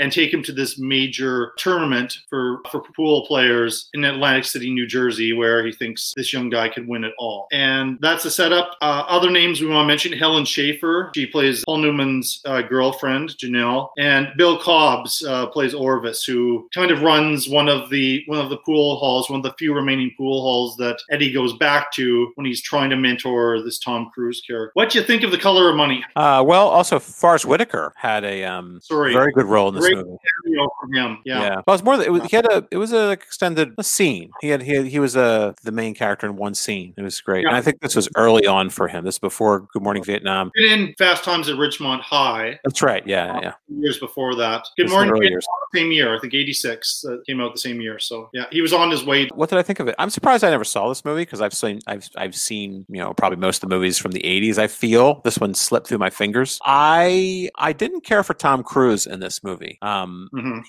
He had this like dumb laugh he kept doing, just like with every line. It was annoying. His hair looked weird. Ben Stiller did a parody of this. I'd never seen The Color of Money, but I saw Ben Stiller's parody. It did a short film, and he played the Tom Cruise role. Like it was like laughing. It's kind of funny because the young Tom Cruise kind of looks like Ben Stiller a little bit, like a younger Ben Stiller. So he pulled that off. He did it with Ben Stiller did it with John Mahoney as the Paul Newman role. Okay. But I really enjoyed Mary Elizabeth I'm trying to say her name right. I don't know if that's the right pronunciation. I listened to the pronunciations. I get it right, but I don't remember. Mastrantonio. Yes. Yeah. Now, full disclosure, she once smiled at me at a craft service table. Oh, nice. Yeah, she did. She was very nice because I worked with her when she was doing Law and Order Criminal Intent. She did that for a little while. But I thought she was great. I thought she was the strongest. For me, she was the strongest performance. I really enjoyed her in this movie. I enjoyed her character. I enjoyed the way she played it. I just enjoyed her. I'm a big fan of hers now at this moment. But yeah, I think, I don't know, maybe they should have figured a way of getting to Tom Cruise. Maybe he should have been she should have been. Well, I guess in a way she was kind of teaming up with a Paul Newman character. But I don't know. But she was great, and I thought Paul Newman was fine. He was good in it. I thought Tom Cruise just kind of dragged it down. He was acting weird. He looked weird. There wasn't much to it. Here's my take on it, and I understand why he was cast in that role, because it was kind of like it's almost an equivalent point in his career as to Newman's when Newman did The Hustler, and he's playing that version of Fast Eddie Felson. But I think Cruise looked back at The Hustler and was trying to do what Paul Newman did, and what we were getting was like over charisma, over hyped up movie star stuff, but not with the acting chops to pull it off. And I'm not a Tom Cruise hater. I think he's actually been good in some movies and that he's not given a whole lot of credit for. But I think he was only playing a kind of a superficial version of what Newman did in The Hustler, which had a lot more depth to it. And he wasn't able to get to that other level when it was kind of the crisis moments for his character, the downtimes. I mean, there's a scene here where Newman has decided to separate with Master Antonio and Cruz, and his reaction is so ridiculously over the top. Like, he actually breaks the railing in this pool hall because he's like so overacting that part. I think there could have been potential. I know why he was cast, and he was trying to do some method thing because method actors have worked well with Scorsese. But yeah, there were a couple of takes where I think Scorsese needed to sort of stop it and sort of you needed to tone it down a little bit. But well, yeah, there was also a trend during those years of Tom Cruise would be in a movie and he would have a mentor, like he had a mentor in Robert Duvall, right? Tom Skerritt and Top Gun, yeah, because he's a young hotshot guy or whatever. And then it's kind of weird, like all the trading of roles that started to happen, because in some ways Paul Newman became kind of like the George C. Scott character in the story. Yet he doesn't. Yeah, he did. Yeah, he doesn't go to those levels. At one point, Tom Cruise actually thinks that Newman has the hots for his girlfriend and confronts him about that when they're doing some play acting. And again, he's just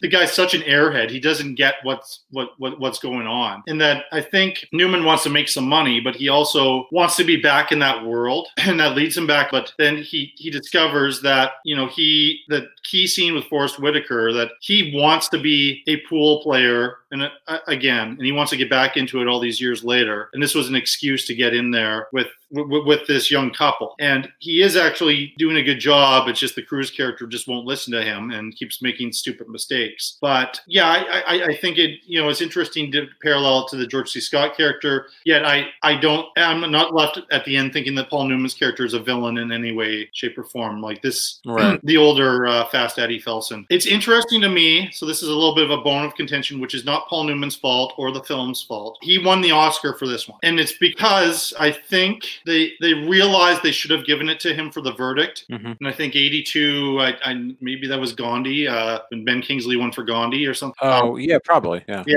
And so that would have been a tough choice to make for sure for Best Actor. But they wanted to reward him at long last because he didn't win for The Hustler. He didn't win for Cool Hand Luke and all of these films along the way. He was starting to get a little bit older, and they thought, well, maybe this is our last chance to reward him with the Academy Award. So I hate to call it a career Academy Award, but that same year, Bob Hoskins was in a movie called Mona Lisa, a Neil Jordan film, which a lot of people have seen, but he was up for Best Actor, and he should have beaten Paul Newman. All that said, like, you've admitted that you think Mary Elizabeth Mastrantonio gives the best performance in the movie. I think in many ways you're right, but Newman knew this Fast Eddie character really well, and 25 years later, I think he was able to slip into the older version of him really well. And he does still anchor the film quite well. That combined with all of Scorsese's techniques with the camera and with editing and all of that. Yeah, the pool shots were all shot really cool. It's an odd,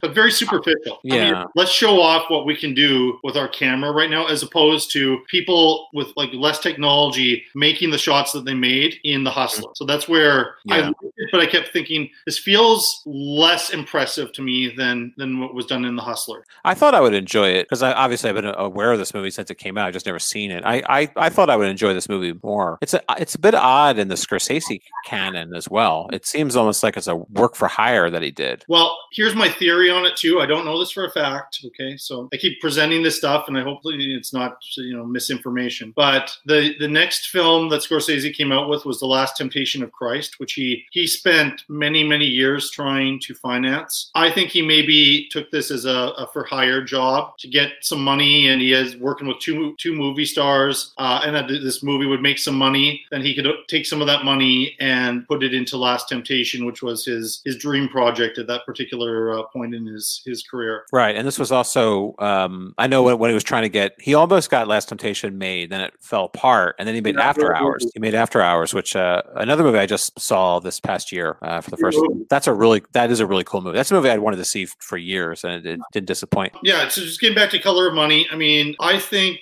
I haven't mentioned yet the screenwriter, Richard Price, who is another one. He's a novelist as well. Much like David Mamet, he's a guy who goes into the trenches, and he spends a lot of time in neighborhoods and spends time with police officers. And his screenplays sound like, same with the dialogue in his books. Sound like real people talking. He wrote the book and also a screenplay for Clockers, and he's I've always really liked him. So he does the screenplay here, having Scorsese as the director. I think Michael Balhus, who I've talked about before, an elite cinematographer. He was the only nice thing I really had to say about the television version of Death of a Salesman starring Dustin Hoffman. The fact that they got him for that was something else. He does a lot of great stuff to make the film interesting and visual, and just that like Forrest Whitaker is so good in that one scene role. His one scene, you almost want to go and follow that character around. It would have been interesting if it was the Hustler in 1986, and we had a black hustler, or Mary Elizabeth Mastrantonio was the hustler, and we had a female Right. hustler, instead of putting all of our stuff into Tom Cruise. Yeah. And again, I'm not a Tom Cruise hater here, but he's weak. He is weak. I'm not a hater either. I think Rain Man, I think he's better than Dustin Hoffman at Rain Man. I mean, I'm sure someone can argue. He's great in that movie, and I don't know why he doesn't bring those skills to some of his other work. There was the potential for Cruise. He's still early in his career, but there was the same potential. I think Paul Newman, they were friends. Paul Newman got Cruise into race car driving, which led to Days Under. I think Paul Newman actually saw something in Tom Cruise, like he would be kind of the next version of him. This completely turned out that way, but I think there was a chance there. But it's a lot of the secondary characters that we're talking about. What did you think about John Turturro? Oh, he was good. It was a lot of fun to see him as well too. That was early, so 86. That would have been 3 years before Do the Right Thing. It turns into a nasty character. Just it seemed a little bit out of nowhere to me. It was just because Newman took on Tom Cruise, and then he started showing up everywhere and just being a jerk and really play up on until he became a jerk that he was this giant cokehead. Like that became a part of his character later on. But I mean, he wasn't in it that much. I thought it was. I enjoyed seeing early John Turturro. I think that must have been one of his first movies. Really early. Interesting facial hair he had in it too. Yeah, he did something. I think it's called The Night Of. It's like an HBO miniseries, and he's very good. It's very good. Yeah, I only watched the first episode of it, and I meant to get back to it someday. I'm gonna see the rest of it. It just looked amazing. Getting to, again, spoilers, but getting to the end, I don't know I want to say too much about the end. There's a lot of twists and turns in the plot, and I think that all kind of works. But this is the one, you mentioned The Verdict, you weren't happy with the ending. This is the one where I wasn't happy with the ending. We have just this, Paul Newman has this stupid kind of, I don't know if it's stupid, but he has this big Hollywood-like line, and the camera pans in on him as shot, and that's the end of the movie. And it felt anticlimactic. It felt like the movie just stopped, and there was more to tell. And that's the last time we see Fast Eddie Felson on screen. They're bringing Paul Newman back from the dead for a third film here. I thought it was a very dissatisfying end to the film. Yeah, I could see that. It was an open ending. You don't know really where it's going, just that it's Fast Eddie seems to be pleased with life. Yeah. And then that was it. Yeah. And I guess maybe it's supposed to bring more of a hopeful ending, whereas The Hustler with a bit more pathos. I thought The Hustler actually had an ending to it. I mean, here's the consequences of what happened, and now the characters are moving on with their lives. Here we're and I don't necessarily need to see what happens in that specific moment, but it just didn't feel like it was the end of the film. It felt like they took trouble to create almost a fourth act for the film, but that was it. And maybe they left it that way because they thought this was gonna be a big success, and they were gonna be doing another movie with Newman and Cruise. Yeah, maybe. I think it was a success, wasn't it? It was the 80s, so it was a success enough to give Newman an Oscar, and I think Tom Cruise, I'm sure it made some money because everything Tom Cruise did seemed to work. I mean, going back to Risky Business. I like it. I don't love it though. And I feel like it's weird for me to not love a Martin Scorsese directed film starring Paul Newman, the one and only time that they worked together. It's maybe for 2020 audiences an easier watch than The Hustler would be, because you mentioned The Hustler is quite slow and this one moves quite a bit faster. I would watch, but I like Hustler way, way more. And the winner is...